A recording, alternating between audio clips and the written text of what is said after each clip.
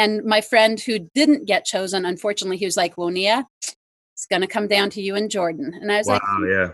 I think you might be onto something. I think that's possible. And it's going to be the luck of the draw.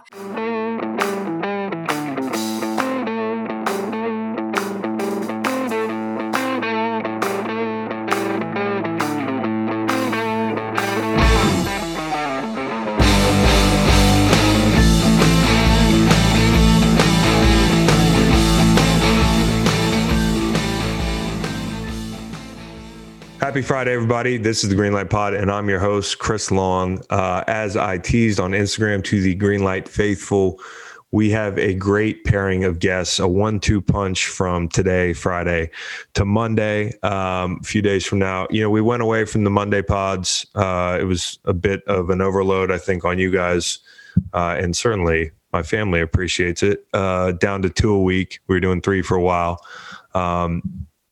Let me know what you think about every now and again dropping a pod on a Monday. Like if we have one, we have a surplus of great guests like we got in the summer. Let me know what you think about a pod on a Monday. Comment, whatever y'all do. Appreciate it. But the guests are 2 of my favorite characters from the show that you can find on Netflix, Alone in the Arctic, which is the season 6 installment of the show Alone. It's been out a year technically, but it just dropped on Netflix and it is awesome, man. I binged it this summer. I was hooked like I was hooked on The Wire or something, but it's totally different. And I will say, if you're going to listen to this pod and you plan on watching Alone in the Arctic and you want to know who won, or you want to, know certain things for the first time when you see them. Yeah, this is a spoiler alert. I'm usually not one to cater to the needs of people who haven't felt the need to watch something in over a calendar year, but here it is, spoiler alert. And you should go watch it. You should enjoy it. Bank this interview. Trust me, it's good. Bank these interviews. They're both good. And watch them when you're done. But there will be some spoilers here. Okay? Turn back now. Not turning back. Can't reach the old radio or however y'all listen to this motherfucker.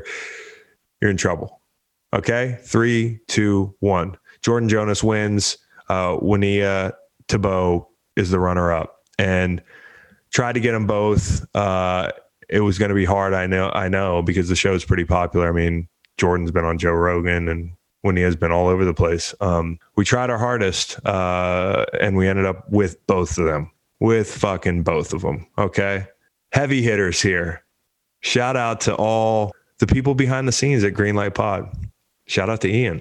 Yeah, dude, we got them both. I'm psyched because this show is awesome. The premise of the show is 10, 12 guys and girls that are survivalist types with a plethora of different skills from a plethora of different places and backgrounds. Some have families, some don't. Throwing their hat in the ring and seeing who can stay alive the longest in the Arctic. Southern Arctic, to make it at least fair, but this is way up. Like if you get on Google Maps and just scroll north, I've done this before. Don't ask. You keep scrolling, and then in Northern Territories, there stop being like real cities or roads. Like they're up there, they're like north of there a while, and they go up in the fall, and that turns to winter fairly quickly, as you can imagine. And these folks are doing kind of a Hunger Games thing. I don't want to simplify it because Hunger Games is it's a good movie, but it's a stupid fucking movie. Like, okay, sorry, not a stupid movie. I mean, it's like, it's not real. Okay. This is very real. These people are trying to stay alive in a very inhospitable setup. Very cold, wild animals, wolves, bear, wolverines, moose, which people don't understand. Moose are very frightening animals in real life. Like they're not cartoons. They're just huge 10, 12 foot tall fucking things with horns the size of, whatever they call them, horns. I don't know. Racks. They got big racks. Okay. It's a scary habitat there, and food is scarce. You can only bring like 10 items. Listen, the fact that a few of them lasted a couple months and the winter lasted 77 days, that is insanity. I mean, it was cold by the end of it. They were ice fishing. Build your own shelter, all that stuff. You have a lifeline, you can use it, and they'll send a chopper, but kind of like the spoiler alert earlier, there's no turning back. You can't stay in the game. You can't make the call and stay, or make the call and be like, hey, WebMD, yeah, you're out, and they'll come to get you, but they can't get there quick enough to ensure that you're not dead by the time they do. So hopefully you got to be safe in the meantime. And, you know, that's it. That and the med checks, that's all you have for 77 days. If you're the winner, like Jordan Jonas, or just under that, Woniya Thibeault is in the 70s as well. And these folks are not seeing anybody, talking to anybody. Like, that's insanity when it comes to isolation, when it comes to cold. Like, you got to learn some things about yourself when you're out there that long, I'm sure. And hopefully we'll get to finding out what these folks did learn over the next two pods. So really, really thankful to have them on. And they're both, we're talking about the same things today on Friday and on Monday with Jordan, but the interviews are so different because there's so much to talk about with these two. There wasn't much crossover. We recorded both these interviews, and we were like, there might be some things they talk about that are the exact same, and, you know, we'll make a decision on, you know, what to keep or what not to. Listen, there was like no crossover. So very interesting people. Jordan Jonas, the man who took home $500K, going to be on Monday. But for now, enjoy the runner-up, who was awesome, Woniya Thibeault. So the reason that, for the listeners, and obviously I talked about this beforehand, that people would know Woniya now, and I know Woniya, and I just got into the season 6 of Alone in the Arctic. I was a year late because it aired, you know, in 19, but with the pandemic, with sitting at home, I was just binging stuff, and I came upon the season, and it was just, I was glued. I don't think I'd even binged like The Sopranos or something. So, because it's so remarkable what y'all did. And you guys, for those listening, headed up to Slave Lake, which is essentially the Arctic. It's right on the edge. And I looked at Yellowknife on maps before, and I'd be like, I wonder what's in Yellowknife. I want to go there one day. It's just so damn far north, and they actually put a dot and a name right there. It's close to Yellowknife, right?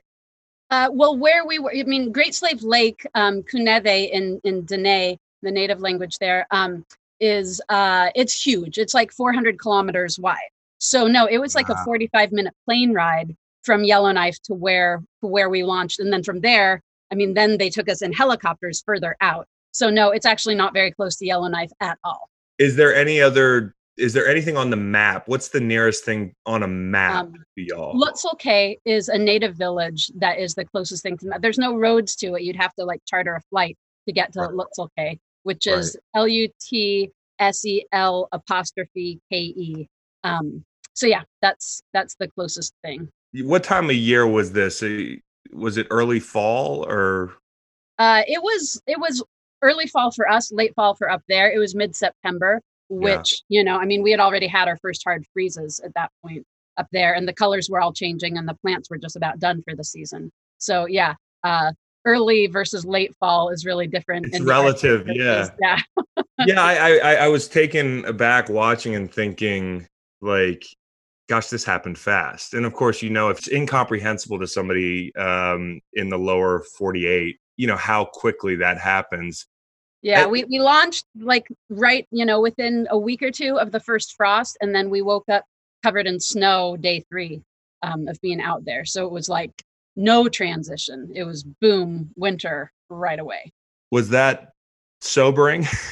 Yeah, for sure. I mean, you know, my shelter was still in the early stages. So like I slept under my shelter, but I still woke up covered in snow because I had, you know, a roof, but not walls, and it had drifted in. So yeah, it was pretty sobering. And I had a lot of big plans that I wasn't able to finish because, you know, so many of my crafting projects needed to be above freezing, you know, like bark, for example, working with birch bark. Once the water in the bark is frozen, that's that. I had a big plan for a big clay hearth and clay cooking pots and water vessels, but then the clay was frozen solid and there was no way. So yeah, a lot of the things that I was really banking on all of a sudden weren't doable because it was mostly below freezing.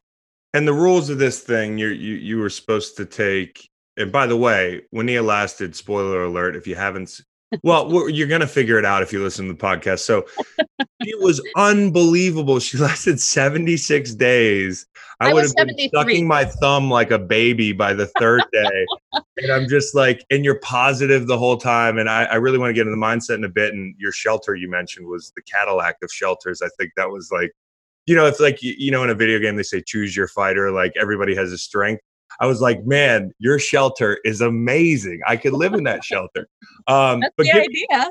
Yeah. give me your background. And just to be clear, I just want to correct, because I was out there for 73 days, and then okay. Jordan, who won it, was 76. But when I left at day 73, then that declared him the winner. Oh, got it. So went 76 days. So they just let Jordan spend a couple more days, or did they grab him? Well, when it gets down to it, so the person who wins, they have like a list of people that are going to come get them. You get to pick 3 people, but they call your people. And so when I left, that meant that they had to get Jordan's wife up there, just boom. Yeah. And then also a big blizzard came in. So it meant that they couldn't fly the helicopter out to get him. So that was the delay. Isn't that wild? Because I was sitting there thinking to myself, how quickly they had to scramble family members. That's not like taking a flight to Chicago. Right. Yeah, no. So I was thinking to myself, at any time it could be very dangerous there. I mean, it's dangerous anyways, but like, I think some people think because you have that sat phone or whatever it was that like you're there, at the very least you'll survive. I kept thinking to myself, they could only fly that helicopter 4 hours a day by the end on a good day. So that's 20 hours of the day that even if you could get a signal out, which mostly you can't, you have to go and stand in a particular place with a clear sky right in the direction of the satellite. And then you'll probably get a message out within an hour. So which is wild. So if you're mortally wounded, or if you make a mistake, or if you're very sick, which is like, I kept thinking to myself, anything can happen, especially when people started to ice fish. I was thinking, they were very restrictive. They didn't let me go out on the ice for like weeks after I wanted to, because they were so concerned about someone falling through. So they were like really anal about not letting us out on the ice until there was no chance we could go through. And then I had to wear a safety vest, and I had to construct this big wooden rig to drag behind me in case the ice cracked, so I'd have something to grab hold of to haul myself out of the ice with. So yeah, it's not, they definitely have a mind to safety. And earlier on in the season, before freeze up and before the light is so low, then you have a better chance of getting a message to them, and then they could get to you in a boat. But it's just later in the season when the lake was frozen and it was only helicopters, those can only fly in good weather. So if you've got a storm, no dice, and they can only fly in the light, and we had 4 hours of daylight at that point. So it got more and more intense as the conditions got more and more dangerous. So how about that? Do they buzz? I wondered this as I was watching. I don't know how much you can share, but like I wondered, because they're not going to hear from you between the wellness checks or the weight loss checks. Like, do they buzz the area? And no, they do hear from us. We have to do a daily check-in, morning and evening. Gotcha. So they would check. And this happened once because again, the satellites were really bad. And one day I sent my morning check-in from inside my shelter. And when I didn't have the shelter brushed in, before I built those double walls, the signal would sometimes get out that way. But I didn't realize that as I added to my shelter, it meant that it wouldn't. So they didn't get my morning check-in, and they showed up, within an hour or two. So They do. Yeah. If they don't hear from you, then they know something's wrong, and or potentially wrong. And then they'll come and check on you. Which is only so much of a comforting thought, because things can go south so quick up there, and really anywhere. But that's just absurd when you give me your background though, because I feel like, reading a little bit about you, you started doing this stuff as a teenager, right? I mean, this has been a lifelong journey. I mean, 19. So like just on the edge of teenager. But yeah, so when I was interested in this stuff my whole life, but I didn't really have access to it. I grew up in a rural area, but in a standard home, and food from the grocery store and all. So I was always fascinated by ancestral skills and homestead skills, but it was just like in my fantasy world, And then when I was in college, someone gave me a copy of Tom Brown's The Tracker. That book kind of inspired me. And then I started looking for instructors around me, and ended up doing a an a backpacking course for a semester in college. Spent a summer backpacking with instructors who used to do like Hoods in the Woods programs, taking kids out, and they could only get fire from fiction fire, and they would only be able to eat if they could get a fire to cook their food. So they had a background in some of these skills. And then they told me about a gathering where instructors come together to teach them. And so I ended up going to that. And that was like the event that changed my whole world. And I met a bunch of people, and some people in my area who taught this stuff, especially who taught hide tanning. So I really jumped in, with both feet as soon as I found my way into this world. And so that was 1995.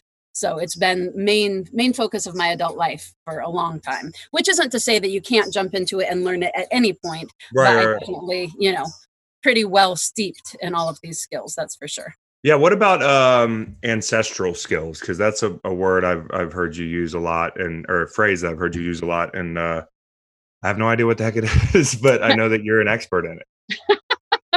So, I mean, a lot of people refer to this stuff as primitive skills, but there's some there's some load around primitive, and sometimes that's used in a derogatory way. So I like to use ancestral skills to signify the skills of our ancestors, the skills that we evolved to utilize to live in close relationship with and dependent upon our environment. But they're interchangeable in terms of meaning, primitive and ancestral. Got you. Okay. I just prefer ancestral.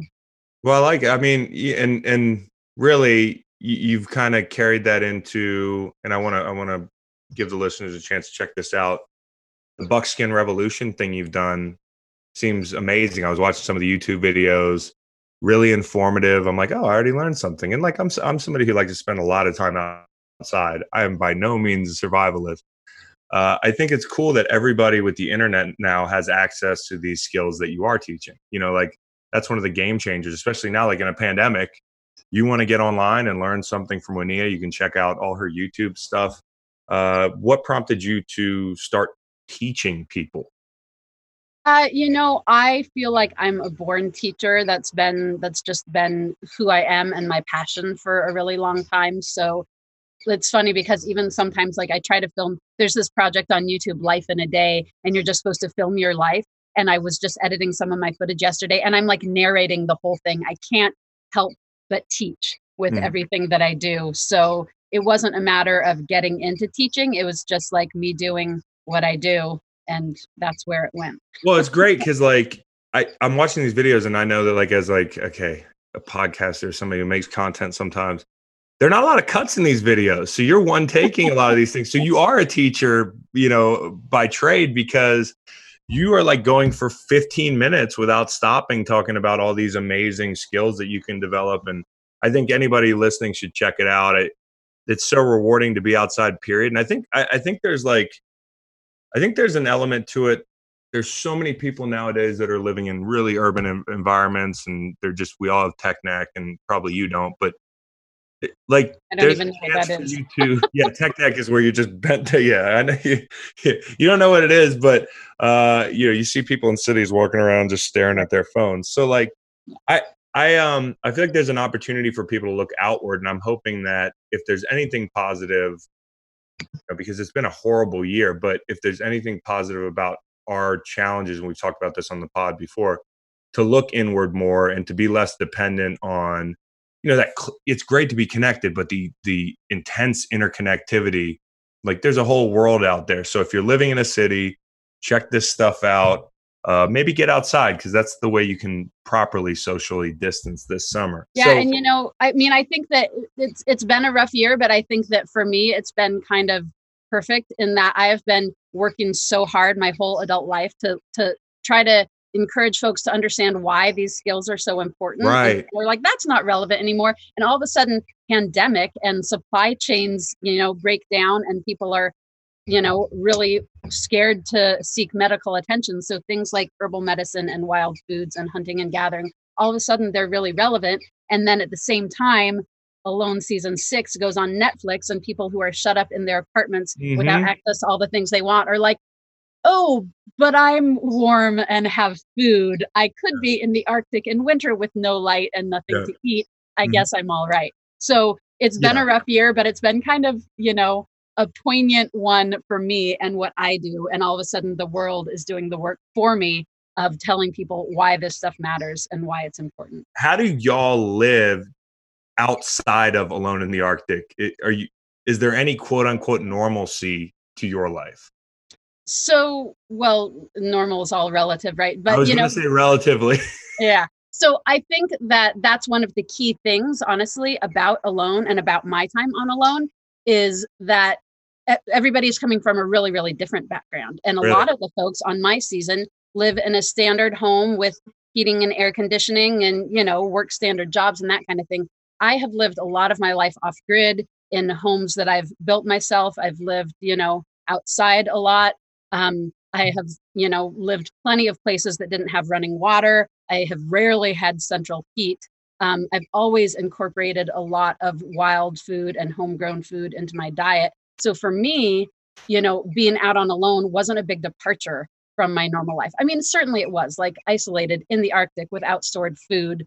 Yes, it was a huge departure, but it was less so than for a lot of other people. And that was also true of Jordan, who won the season. He spent a lot of time in Siberia Yeah. living with native people who are reindeer herders. And he's spent, 6 months of a Siberian winter on his own trapping by choice. I live my life by choice because it's what I prefer. So you take people who, this is their preferred lifestyle and what they love, and people who are hobby outdoors people on weekends and live a totally different lifestyle. And we're going to have a drastically different experience out there. I was out there because I wanted to be there. Other Right. people were out there to suffer through it in order to make a bunch of money. Yeah. And that's a very, very different mindset and outlook. And you see that reflected in people's experience.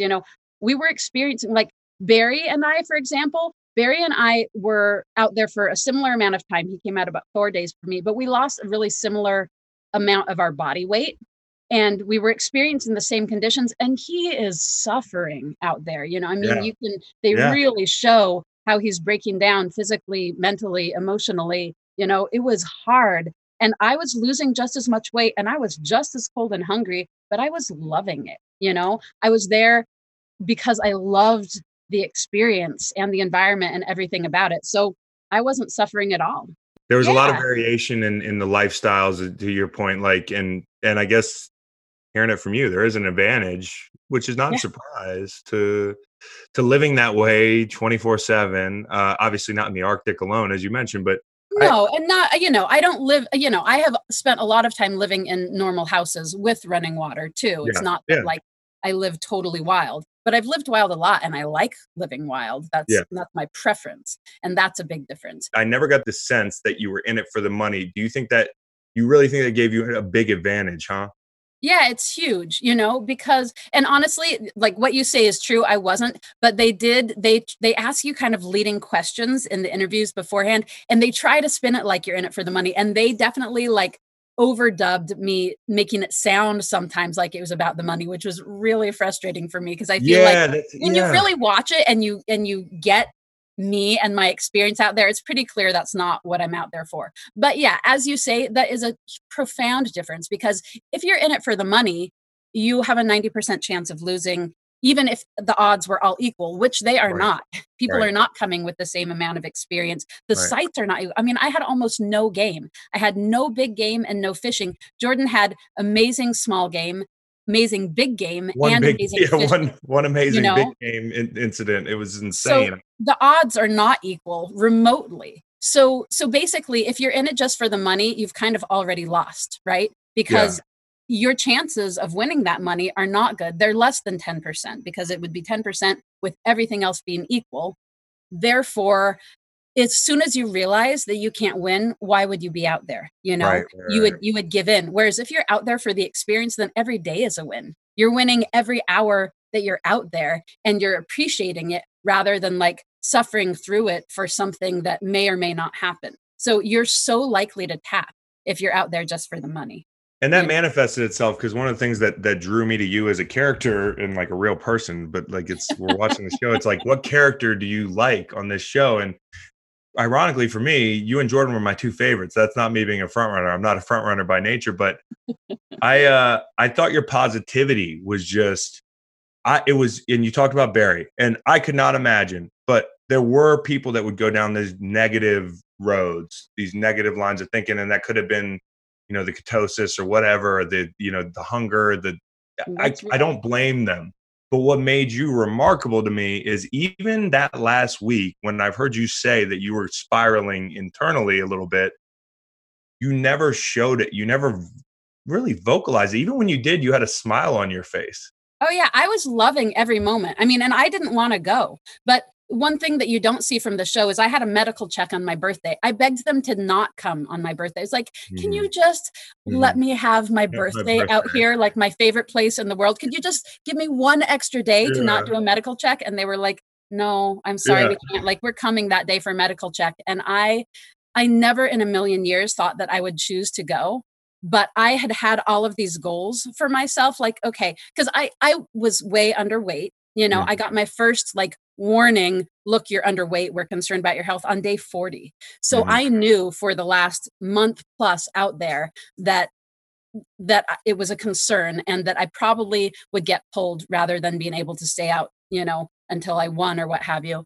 Um, and so I set up all of these goals like, okay, I can't win the show. I can't be out as long as I wanted to, which was the whole winter. So what does success mean? And I was like, okay, if I can make it till this day, that's success. And then right. I made it to that day. And then it was like, okay, if I can make it to this day, that's success. And then I was like, man, if I could be out here till my birthday and spend my birthday out here, that would be amazing. So, I kept setting these little goals and just figuring like, and then they'll pull me and, Yeah, I'll yeah, have to go. So I never thought I would leave, but then I had this epiphany towards the very end where I had made all of my goals.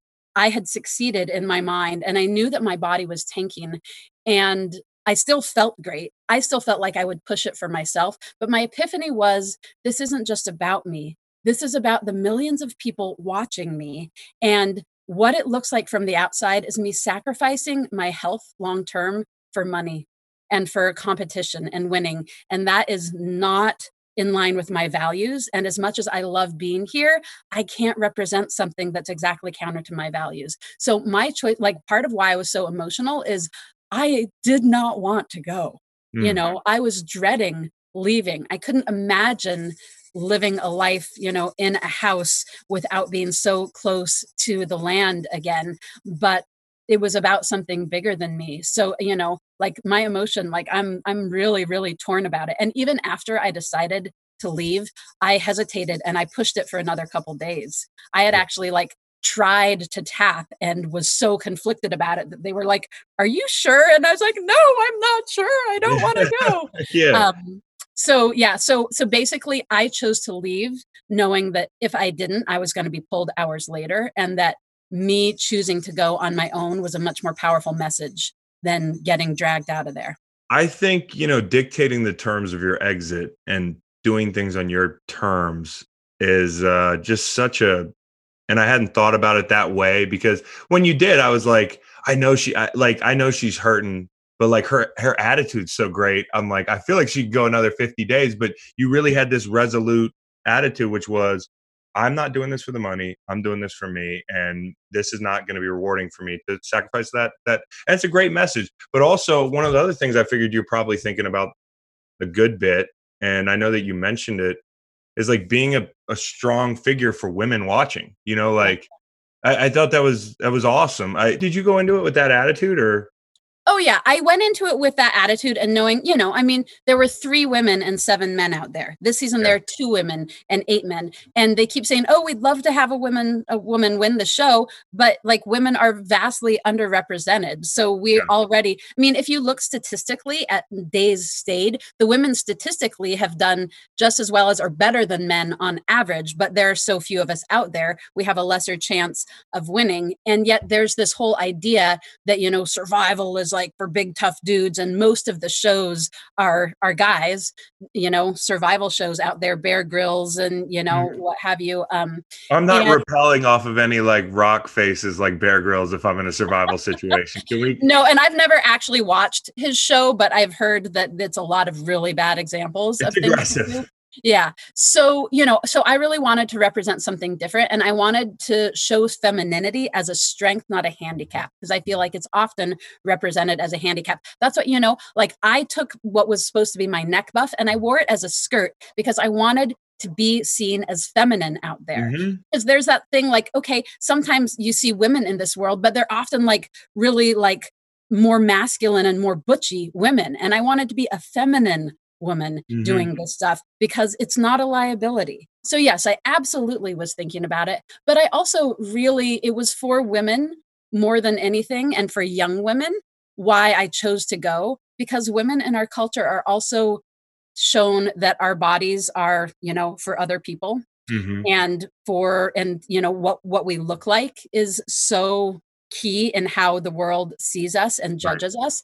And I've been someone who has fallen into that and let other people determine what was best for my body. And so that was really the key, was me as a woman choosing to leave myself rather than letting a team of male doctors be the one to choose Right. what was best for my body. So yeah, it played in hugely in that decision, and that was the big epiphany that I had, that I filmed. I was like sobbing, like, I don't want to leave, but I know now that I have to. I have to, because I want to be a good role model for the young women watching me right now. And they didn't choose to put in that footage. And I was really bummed, because that was like such a poignant moment and very emotional for me.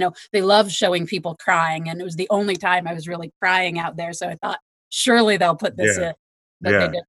Oh, they put you crying when you got your first bit of game, but they don't put the most powerful. That was one thing that I wonder, was like the cameras, the editing, knowing that like at all times, like if the camera's on, you're fair game. You don't have any like, hey, you can't put that in there, do you?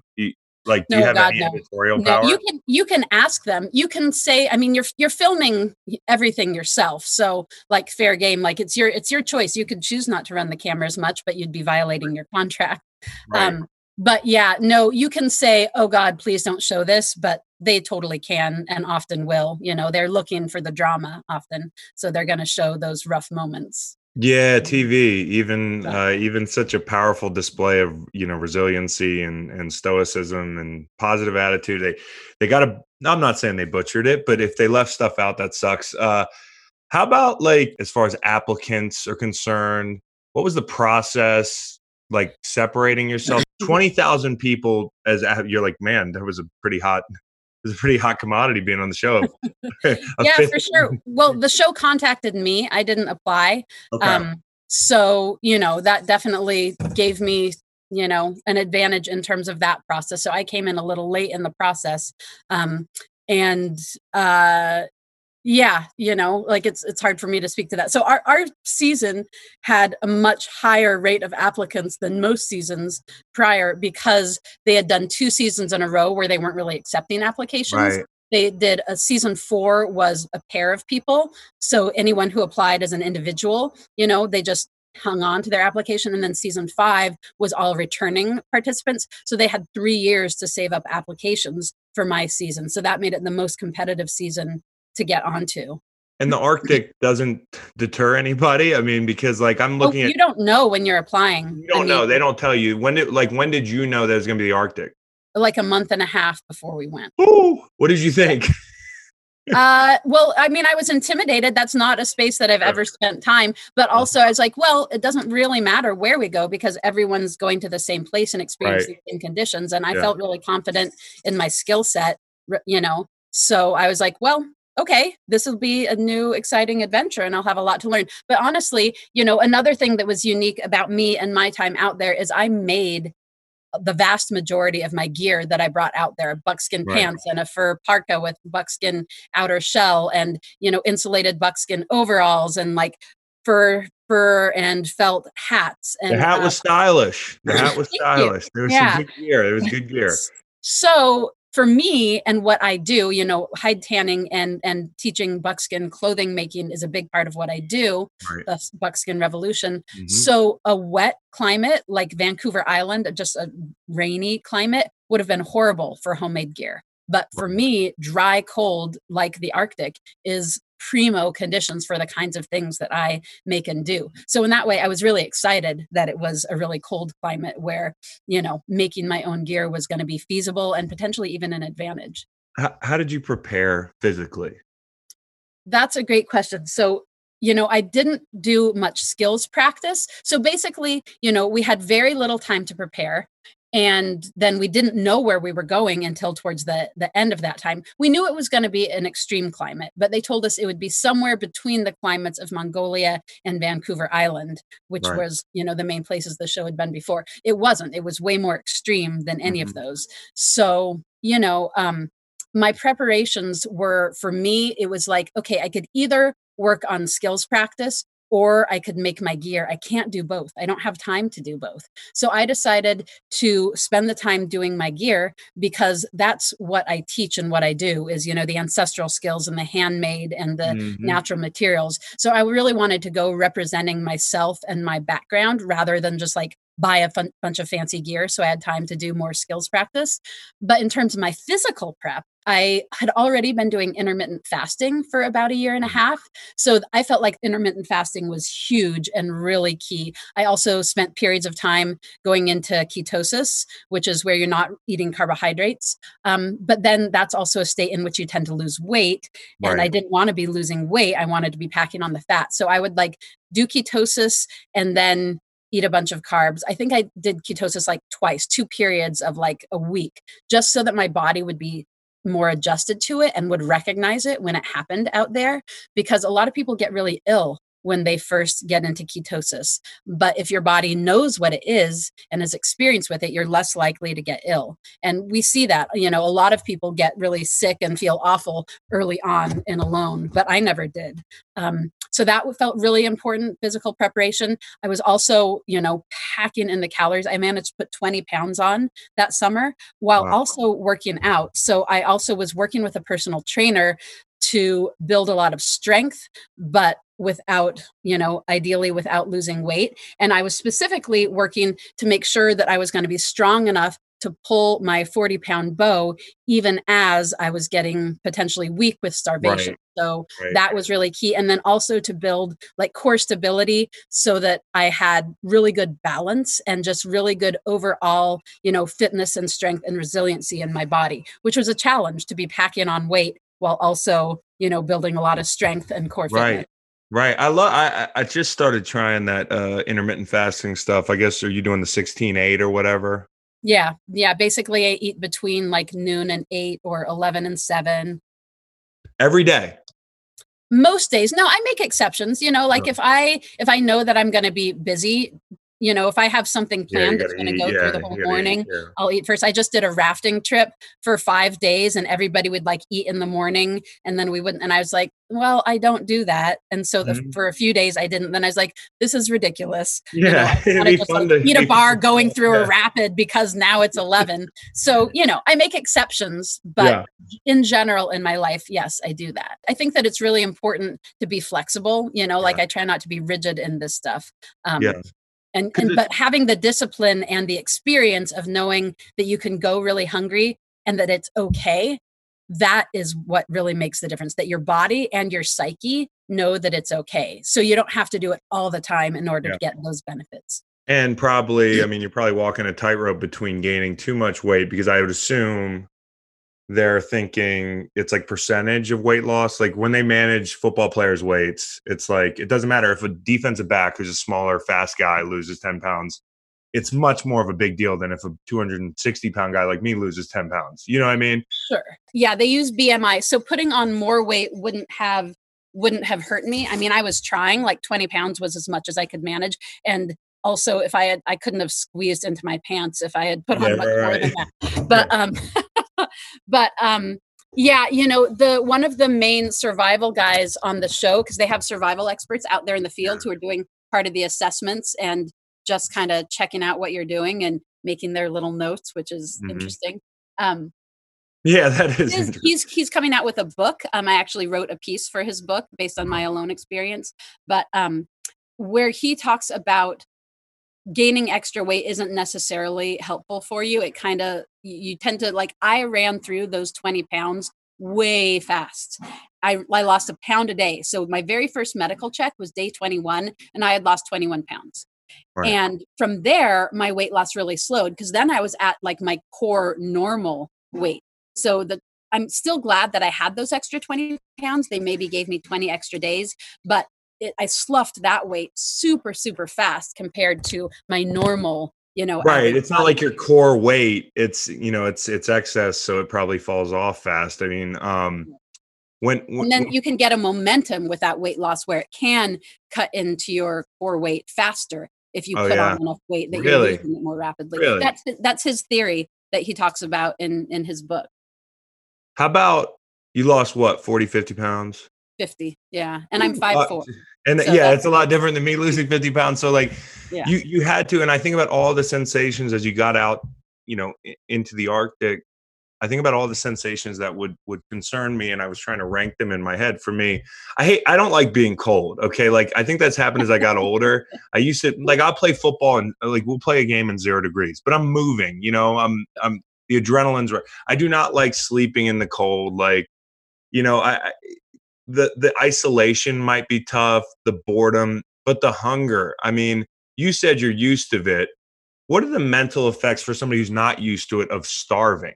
I mean, I'm used to it in terms of like waiting until noon or 1 Yeah. to eat, very, very different. I wasn't used to that level of hunger. Right. I had never fasted for more than 24 hours prior. But, and here again is the mindset is like one, loving being out there, Right. wanting to be out there, believing that that lifestyle is the best lifestyle for people, loving ancestral skills, loving the challenge and the ability to push myself and really put my skills to the test. So, going without food it's not like I loved it. It was uncomfortable. I didn't want that, but I wanted the other things so much more that the reward was greater than the discomfort. And I do think that there's a super huge value in building a relationship with discomfort, and then it's less uncomfortable to Right. you. So like I've lived in, Wisconsin without running water or central heat, and Vermont and Northern Ontario in an uninsulated cabin, so the fact that I'm used to being uncomfortable means that discomfort isn't as big a deal for Right. me. And also, I'm always looking for the gift in whatever experience. So I could sit there thinking about how cold I am and focus on that. And then that becomes bigger and bigger and less Right. comfortable in my mind. Or I can be like, you know what? Thank goodness it's less than 15 degrees because all water is frozen. And that means that I'm Easy way not to yeah. wet and cold. It's a dry cold. So hallelujah, looking for the gift and focusing on that completely changes. Like, here's an example. I starved straight up for the first 2 weeks. And then I started getting food and it was amazing. And I appreciated it so much. And then I went through another period of starving again because the foxes came in and were clearing out my traps. And at that point, I had burned through all of that extra weight I had put on. I did not have reserves. And I was like uncomfortably hungry. And I was Right. like, I'm starving. I'm starving. And that focus on starving had that really uncomfortable. And then I was like, you know what? I'm not starving. I'm doing a really deep cleanse. People do cleanses on purpose. I'm doing a cranberry chaga cleanse and it's good for me. And then starving didn't feel as uncomfortable. And all that was in my mind and shifting my attitude and my relationship to it. And I felt different physically. I Yeah. felt stronger. I felt more resilient. I felt better and less uncomfortable as soon as I changed my mental attitude about it. Is that the So psychology of being a survivalist, like a multitude of attitude choices? Is that what's necessary? Because I always I wonder about believe the it is. psychology of being a survivalist. I mean, I've never described myself as a survivalist. That's not where I'm coming from these skills and this Yeah. lifestyle from. It just happens that it's also applicable to Mm. survival, which is great. But but yeah, no, in fact, I have a workshop that I teach called Connection is a Survival Skill. And I Yeah. talk about attitude. And that is, I think, the least focused on, but most crucial skill when you talk about survival and long-term wilderness living. Yeah. I just wonder like how bad when did the pains start to set in of hunger, and then when do they subside? Because most of us only know hunger pains. Like most of us only know like, damn, the first bit of food I got, that hurt. Like when you got that grouse like 2 weeks in, was it the grouse 2 weeks in? Yeah, and Or I actually got a squirrel right before that grouse, and that's yeah. part of why I'm so emotional when I get the grouse, because I had nothing, And no then it was just game. like bang, bang, And like then the I was lottery. on Like my way home with my squirrel yeah, when I shot the grouse. So I was like, okay, now this land wants me. Like the land has spoken and it has tested me. And I yeah. have been grateful and prayerful and happy every day as I starve in the Arctic. And now it's like, okay, you're in. Here's two game animals Yeah, the within doorman four. finally let you in. It was like Exactly. so did that hurt going down like that food or Oh no, was God, it just no, it was pure amazing. like bliss?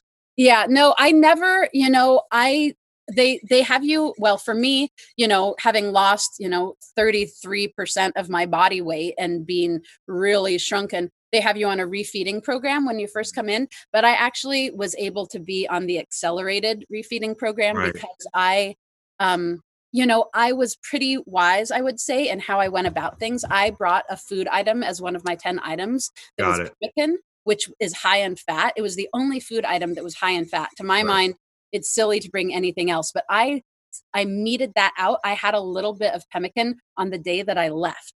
And so I also was eating, I stored up a bunch of cranberries before the snow got too thick. So I had cranberries to eat every day and I made myself eat, a little pinch of pemmican for the fat and as many cranberries as I could eat before they made my mouth too raw every right, day. So right. my digestive system didn't shrink down and I was still able to process a little bit of food. And like because one thing that happens with starvation is your gut stopped being able to process food. Right. But I was still working my guts. So yeah, it was never uncomfortable. It was always amazing when I got food.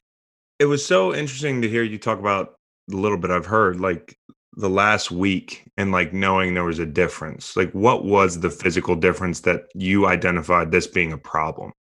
Yeah. So, up until the last week, I was getting medical checks and they were telling me they were concerned about my health. And then, it was clear that the situation was getting more and more dire. And at first, when they first told me, I had this like, oh God, wow, I'm so bummed. Like, I feel so great. And then I was like, you know what? They're outside of me. They're not in my body. My body feels great. So it's fine. They're wrong. Like, Mhm. it's fine. I'm doing great. I feel great. I'm going to keep feeling great. So I did. And then it was towards the very, very end. They were asking me questions like, how are you sleeping? I mean, is it like uncomfortable in your bed because you're so bony? And I was like, I don't know. What are you talking about? And they were Yeah. like, what does it feel like to look at your body now? And I was like, it's negative 20 degrees. I'm not ever looking at my body. It's under Right. 4 layers of wool, Yeah. But finally it started to sink in and I started to actually like in my sleeping bag at night when I didn't have all my clothes on, actually feel my body.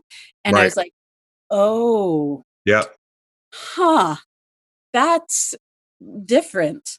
And so it was partly like allowing the knowledge that in fact there was a lot of change happening in, and then I let myself feel it. I think that I probably could have like pushed myself right up until death if I hadn't done that, because our bodies are so incredibly resilient. Our minds can be stronger than our bodies. And I think that I could have done that. But I also know myself well enough to know that I can push myself really hard and I've done myself harm pushing myself really hard. And so I knew that that's what was happening. And then once I kind of let in, okay, it actually is getting pretty dire, then I started to feel it. And I had this sense that I was like walking up to the edge of a precipice. I Mhm. was still walking. I could still do everything I wanted to do towards the end, but it took more will to Mhm. make myself do it. There was more inertia and momentum in just like sitting there. And I could get up in the morning and put my boots on, but I had to make myself. And every other day I had, been eager to go about the day and putting on my boots wasn't an effort. And then I had all of these routines set up where I had a dance party every Thursday when I was out. And I was like, if I'm not loving this life enough to go and dance it out, then I shouldn't be here. Yeah. Well, that very last Thursday, I didn't. I just didn't have it in me. And I also, I was prayerful and I would sing the sun down every single day. And I loved that. that was part of the beauty and like my gratitude and my routine. And then it got to where it felt like a chore. I was like, oh Right. God, I Right. gotta go sing the sundown. And I was like, ooh, wait, that's Yeah. not right. Yeah. Something had really shifted. So it was that. It was that I was having a harder time keeping that love and that engagement with the world around me. And I was having to push myself to do everything that I did. I didn't lose capacity, I lost drive. Right. And I knew myself well enough to be like, that's not right. That's not how I am. And that means that like there's big shifts happening. And they basically told me that the doctors had wanted to pull me long before, but the show was like, no, she's doing great. And, we want to give her a chance. And, but, sometimes people will, like people who are starving, like anorexics, particularly, they'll keep going fine until all of a sudden their heart stops beating and they die Right. from a heart Right. attack. So they felt like I had that capacity to just go and feel good and then drop over dead. And they felt like that was, I was getting closer to that. And I started to feel that that was a possibility. And I, so even though I still felt good, I knew that I didn't want to cross that line. what's it like looking in the mirror the first time when you leave? It was really freaky. I mean, I had no idea. I knew I was getting skinny, but the first time I saw myself in the mirror was so shocking. I mean, like the Yeah. bones of my face, my eyes were just sunken in hollows, and my skin was like black from Right. charcoal and soot, so ground in, and my hands, like deep bloody cracks all over my hands. I mean, I knew that because I could see those. But yeah, Right. the look of my face, I mean, I looked like a bobblehead, with Right. my body so shrunken and my head big, but all of the, I had like folds in my cheeks, because there was no meat there under the You skin. can see So when somebody looks healthy, like in a yeah. traditional sense of just being like well, and it's amazing seeing, like, because I was watching the show, and then I'd like go look at people's Instagrams and be like, what do these people look like when they're back to normal, and like how are they living now, and like and it's just it's insane. I had to wonder not only the effect of seeing yourself in the mirror for the first time in 74 days or 73 days, the difference, but also like the experience of never looking at yourself. I mean, that's different psychologically. I mean, it's got to be kind of liberating, maybe, but Yeah, I dangerous. mean, there's the view screen on the cameras, Oh so you yeah, so see you that do a have the little bit, camera. but it's not detail. No, I mean, because the mirror was so shocking. So yeah, I couldn't really tell. It's this teeny little image of Yeah, and the yourself by the camera adds wall. weight. Right, And yeah. the camera Camera adds adds weight. 10 So pounds. I'm doing So good. I mean, it says here that I've lost 50, but maybe it's only 30 pounds. right. Like your first meal, I know that you said you grabbed some pemmican on the way out, but like, did you plan, were you like, I'm going to have pancakes, or I'm going to have this, like, and I know that Yellowknife might not have an Arby's or something like that, but what do you eat? Cause I'm assuming you're like, well, I got to eat the bars or whatever they have in the helicopter, like right now, or is there a They didn't fate? have any food for me in the helicopter, Oh, actually. what? Yeah, no, I thought One that we got star food Uber right away. rating. One Yeah, star no, Uber no. rating.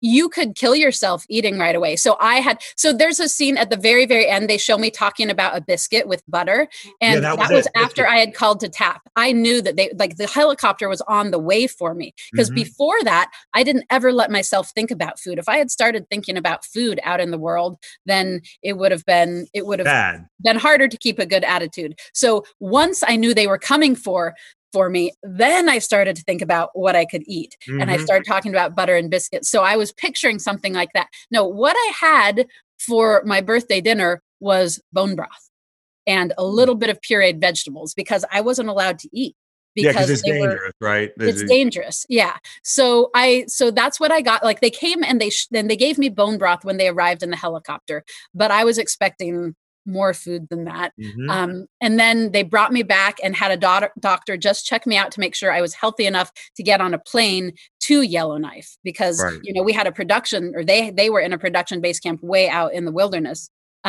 So they gave me like the thumbs up. Yes, you can take her straight to the ER, which they did. And then I was like, could I have a snack on the plane? And they gave me like a little bag of trail mix and told me to be very careful and maybe not eat the fruit in the trail mix, but just nuts. But by that time I was like, oh, I've already eaten the whole thing. That's Um, maddening. That's yeah, because you're like, but you know, yeah. I mean, it's the they've reality. had people put themselves in the hospital a lot Eating too before. They fast. didn't used to be as conscientious with the refeeding program, and people got really, really, really How sick. long does that last? The refeeding program, is it just a couple days, or is it like? No, it depends on where you're at. It depends on your system. So they put me on like an accelerated plan, and so Mhm.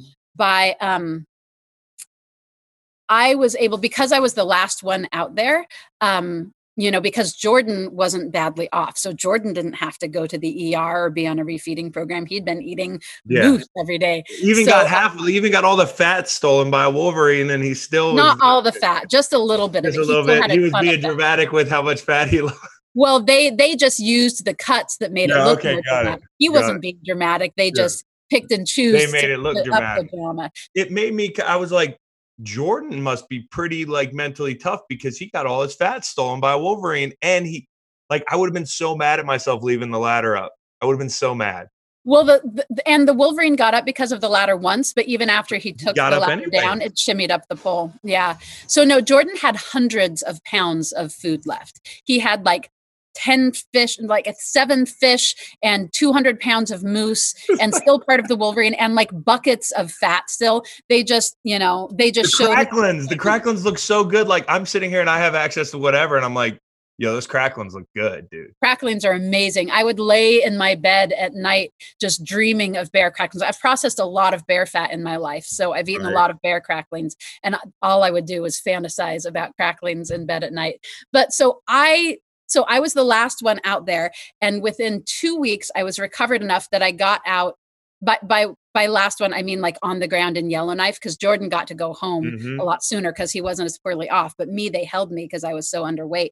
So I was there like as the whole production was wrapping up. So I got to go out to dinner with the whole crew, all of our last night in Yellowknife, and I got to eat whatever I wanted then. How about Jordan's killing of the moose and the variation between settings? Like I figured there's so much variation in how much game is present. I noticed that in watching some of the people, I usually characters, some of the people on the show. Here's my favorite character here. Some of the people on the show, like they just couldn't catch a break. All they saw was squirrels. And then when the foxes Okay. came along, I didn't know you couldn't kill a fox up there. I mean, The foxes, but they yeah. were No, taking your food.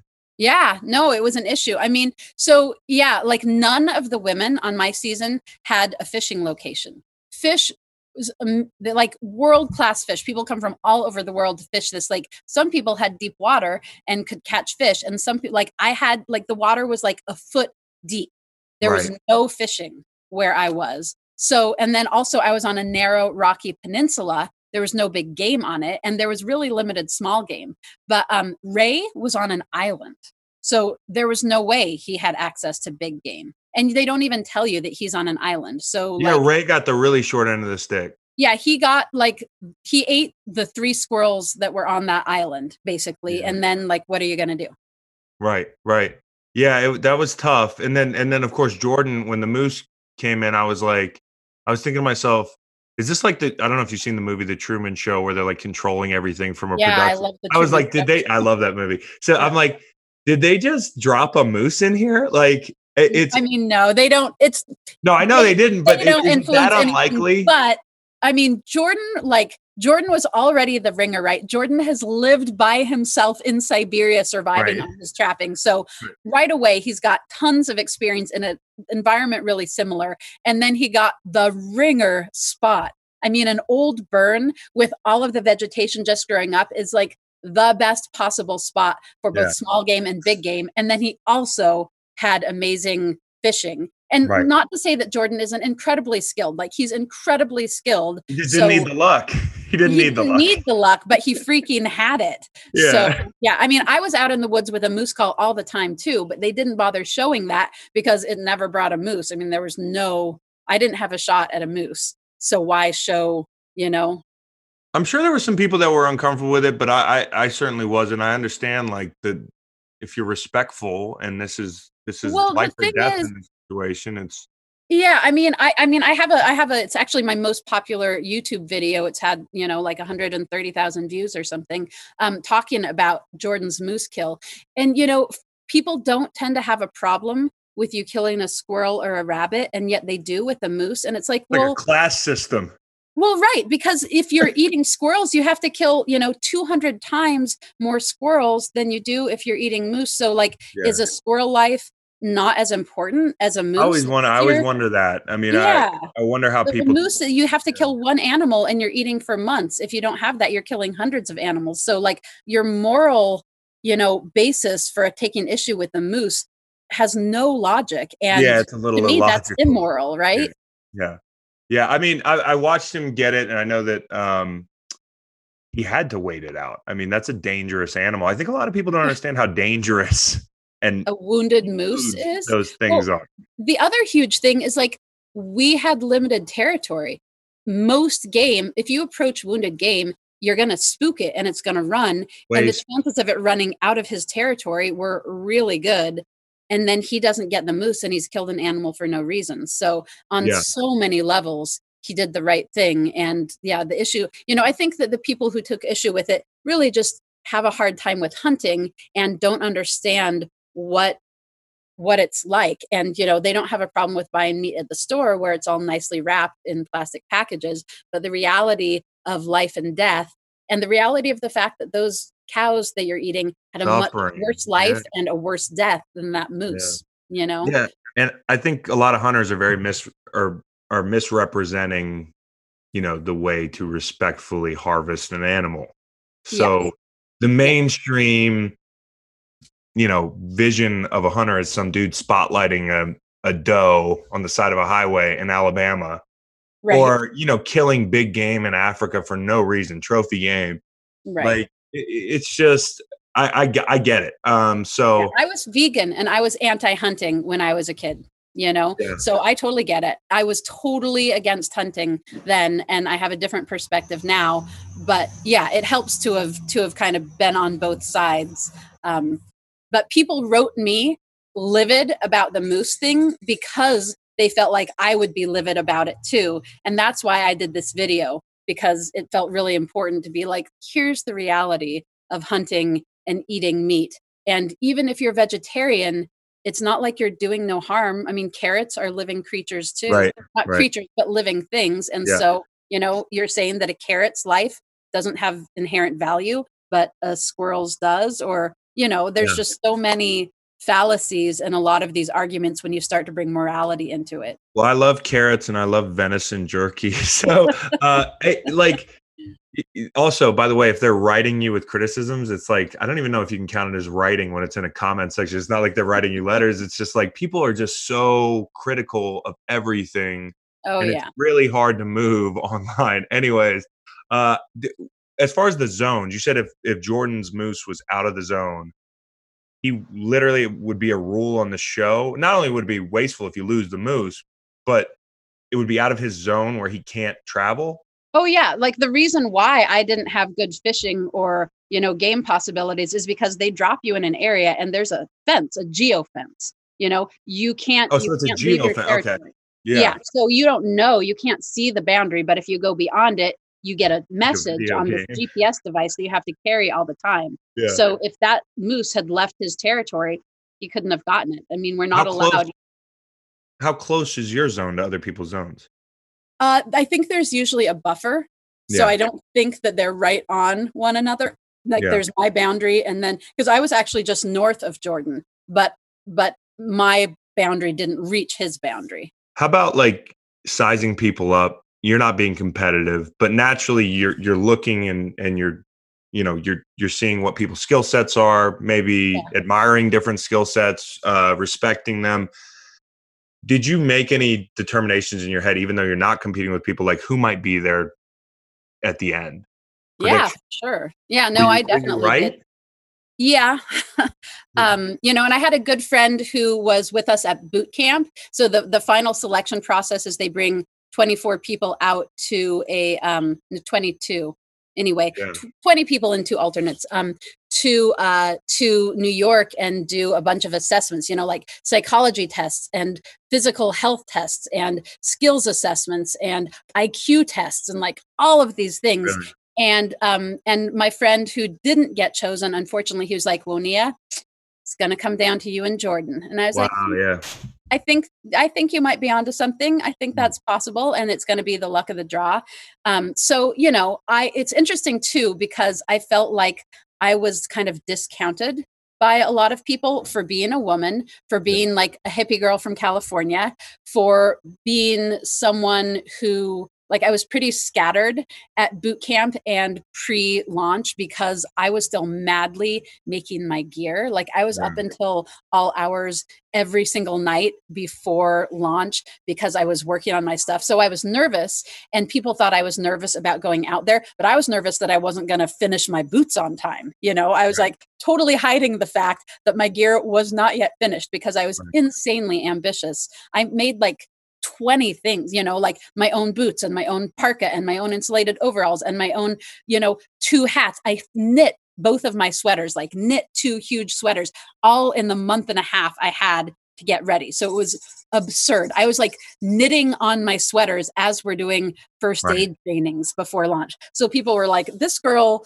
does not have it together, No, but you never struck me as you always struck me as somebody who was going to go far. Cause to me, like still waters run deep and like you just kind of had this easy way about you. You weren't like proving something on well, camera. Not that that's the anybody else thing. was, but like you weren't like doing some Well, macho. people were fronting for sure. Like before launch, there was a lot of kind of like posturing, and people were Yeah. definitely talking themselves up a bit. And I never did that. I just like sat quietly in the corner knitting. And so I think people discounted me because of that.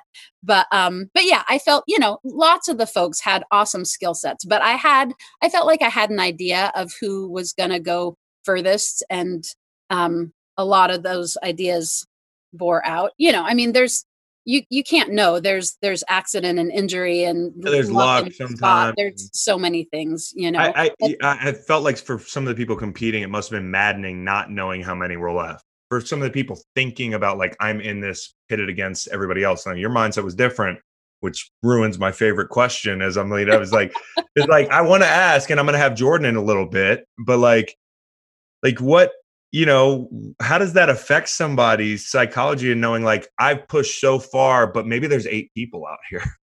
You know what I mean? Yeah. Yeah, for sure. You don't know. I mean, it's interesting because so the Mongolia season, which was the season right before ours, was the most extreme environment they'd ever had. Um, but it was nowhere near as cold as our season. Like they didn't get snow till the very end, and we had a Right. victory. But that season was determined by day 56, I think. Yeah. Um, and so I'm out there, and it's day 56 is come and gone. I'm like, there's no way. Like there's still a Yeah. ton of people out here. Like we're just getting started. And but also I think that if you're out on the land in a good way, and you're out there, with the right intentions and the right mindset, and you're really dropped in and you're connected, your intuition really develops. Like I felt like I knew. I had a sense when there were less and less people out there. And part of that is, like also they started bringing me a lot more batteries than they had. So it's like, Got oh, you. there's more batteries to go around. So there were indications too. And there were indications with how they interacted with me in the medical checks. Like I could tell that the doctors were impressed with me. Mm. And so I was like, oh, I'm doing well relative to the group. But that said, also the intuitive sense, like there weren't any clear indications, but like by day 70, I was like, okay, it's in it. Like we're It's day in the 70. There final can't be stretch. 8 people left day 70. How about last question about what when you're in was the shelter? Like I wondered the temp outside, they kept showing the temp outside. How like and your shelter was like I said earlier, it looked like a mansion. Like Well, it wasn't very big. It was no, just but I really mean, it was well so built. nice. You had it Yeah. like layered. I don't even know what to call half the stuff, but I was like, oh yeah, her shelter's good. I don't know what I'm looking at, but it's a damn good shelter. And then you look so comfortable in it and cozy. It was like, is it 10, 20 degrees warmer when you got the fire in there? What's the actual temp in the shelter on a cold night? That's a great question. Basically, like I would be eating my little bit of like thrice boiled squirrel bones, because I would eat freaking everything. And if so, I would hold it over the fire, and then I would have a little sip. And if I set it down on a rock, it would start freezing over pretty quick. I would Okay. have, so it was cold. It Yeah, was you had to cold. really huddle around that fire. Yeah, I was like literally straddling the fire. I had one leg on either side of it, and it was way below freezing as soon as I got away from it. So the problem was that shelter was incredibly built, but I still had a hole for the smoke to go out because my plans to build a chimney were thwarted by the temperature dropping so Right. fast that my clay was frozen solid and I couldn't build a chimney. So it was never Uh-huh. as sealed and warm as it could have been given how well built it was. That was a huge liability for sure. Um, yeah, it was freaking cold in the Yeah, shelter. okay, well, that checks out. What about reentry? Because, like, you talked about a meal or a eating kind of program, like, what about stimulation and, like, just, Yeah. being social again? Yeah, the stimulation thing was big. So I got taken out to Yellowknife to be, to go to the ER. And then because Barry was still out, Nathan was like, they were still like with the staff. So Barry and Nathan, and then before too long, Jordan were all on the ground at the production camp. They ended up keeping me in Yellowknife longer. Um, Whereas other folks went back to the wilderness, like to live where the production folks had been during their Right. recovery. And I was so grateful because I knew if I was there, there would be all of the staff and the scurry of people. But in Yellowknife, I basically was kind of like shut up in a hotel suite by myself. And I interacted with two people, the person who was making my food and then the medical guy who was like checking my heart rate and checking all of my vitals every day. And I was so grateful to only be interacting with those two people. I felt so just raw, like I felt Mhm. like my skin was made of cellophane. Everything, every stimulus, I was so emotional when I came out. I hadn't been very emotional out there, but when I came out, like every time they would bring me a plate of food, a teeny plate of food because of the, refeeding program, I would just sob for 10 minutes before I could even eat it, just because the significance of a plate of food that I didn't have to work my ass off for was so huge. So yeah, I just was yeah, everything felt really, really intense. I was very emotionally, physically, and in every other way, very raw when I first came out, way, way more so than I'd ever been out in the wilderness. Like, I went straight from the wilderness to getting into a plane to the ER. I was in the ER for 8 hours in the waiting room, just waiting to be Yeah. seen under fluorescent lights and people coming to and fro. And yeah, it was so intense. The transition was just brutal. I'm sure. I'm sure. What about one piece of news you missed that while you were gone, like something that shocked you, whether it was like a celebrity did something or like there was Yeah, something that happened in the I world? didn't get any of that, but California was on fire. Like Oh, the that was, town yeah, that was. near my hometown, Paradise, California, burned Yeah. to the ground while I was up there. And that's, an hour from where I grew up. So Totally that news was to really you. intense. Totally news to you, obviously. Like Yeah. that's like you're getting all that at once. Like, when you get out, do you just start peppering people with questions like, "What the hell happened the last 74 days?" Or No, you don't give a shit about that, yeah, honestly. You're just like, yeah, it's for yeah, me at any rate, I didn't. yeah. I'm sure it's different for people who have families and partners and that kind of thing, but like I wasn't going back to any of that. So I have people that I love, I have close friends, but there was no one that's so close to my heart where I like had to know what was happening with my kids or with my That's a husband or strength. I mean, something. that's a It strength was in a it because strength out there for I know, sure. like we do. Okay, this is the longest I'm outside. I'm outside for like 8 days on Kilimanjaro because we go to Tanzania for the water stuff, and there's no cell service. You got a sat phone, which I abuse to check on my two little kids because I'm just paranoid. I could never be away from my two kids and my wife Meg. I mean, obviously, but it's the kids. You just all hours a day. You're like, what's going on with them right now? And Something that could have was happened. totally my strength. If I had had as much food as Jordan, I would have won because Jordan had 2 toddlers at home, you Yeah. know? Like Jordan, like missing his kids' birthdays and he kept thinking about Christmas and missing Christmas. And he was like, I think I'll have to go home for Yeah, Christmas. I didn't have anything like that. So yeah. I knew that things being equal in terms of resources, I, I had a really good chance. But yeah, so when I came out, I didn't want news. I didn't want to know about it. I knew that I had enough to deal with just with You the don't need the reality right in front of bad me. shit And because they don't let you have access to news. Like I didn't get a cell phone or a computer until the day I left. So for, Wow. 2 weeks, they kept me cut off on purpose, and I was grateful. Psychologically, that's a precaution.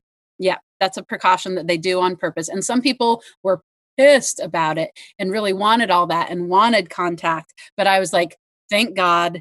thank you, save me from myself, because it would not be good for me to dive in to the greater world right now. Wow. They do that more now than they used to. They used Yeah. to just let people go. Megan from season 3 in Patagonia, they just brought her to a coffee shop for her first meal, and she made herself so ill that she lost a ton of weight after she got out. She Oh was my goodness. poorer off after eating food again than she had been out there, because they didn't know how sensitive people are. Like they learned through letting people The hard way. really screw themselves up. Yeah, I mean, it's intense. That's an extreme precedent that doesn't really exist. I mean, Yeah. it's wild. What's next for you? Because I mean, I see the Buckskin Revolution stuff. I know that you've kind of done. You have aspirations of maybe having a physical school at some point. I mean, right now I'm living out of my station wagon because I'm Yeah, putting so much energy to my YouTube videos and my online courses, and I'm working on 2 books, so I'm not having a lot of income come in yeah. so that I can work on these bigger projects. But I'm really excited to get those books out and published and be able to um, at some point afford to buy land where I can have physical courses there again, and not like a live-in school. I've done that in the past, and that just takes over your life too much. But I'd like to do like one weekend a month for a year, taking people through basics of things like ancestral skills and off-grid and homestead living, and producing and saving your food. I used to live off-grid and taught a lot of classes about year-round living, from what you can grow and gather, living without refrigeration, all of that kind of thing. So all land-based living.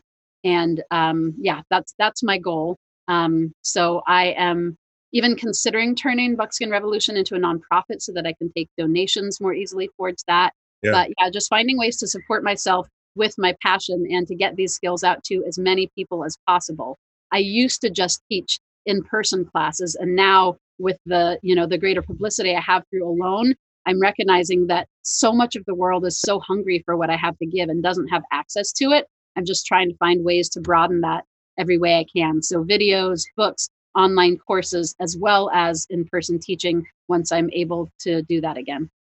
Well, I will be applying to the school whenever it gets up and running. I think what you do is awesome. Terrific job. I know you probably hear it all the time, but it was pretty inspiring and positive. I thought you just carried yourself so positively. And you can check out Woniya at buckskinrevolution.com. And I know you've got a Patreon too, right? Yeah, that's one of the right now, that's where all of my funding, or the vast majority of my funding for what I do, comes from. And Patreon is totally awesome because you get to be a part of what I'm doing. So, I'm doing exclusive content for Patreon folks. They're the reason why I was able to do my online gathering. They get discounts on all of my courses. They get Buckskin Revolution merchandise and a lot more access to me and what I do. So it's a really sweet give and take relationship where there's a lot of mutual support. My online gatherings, that's something that I just started doing because of COVID, and they've been amazing. So there's information about that on my website, and also I have a mailing list on my website where you stay in the loop as my book projects get closer to completion and as I have new courses and stuff out.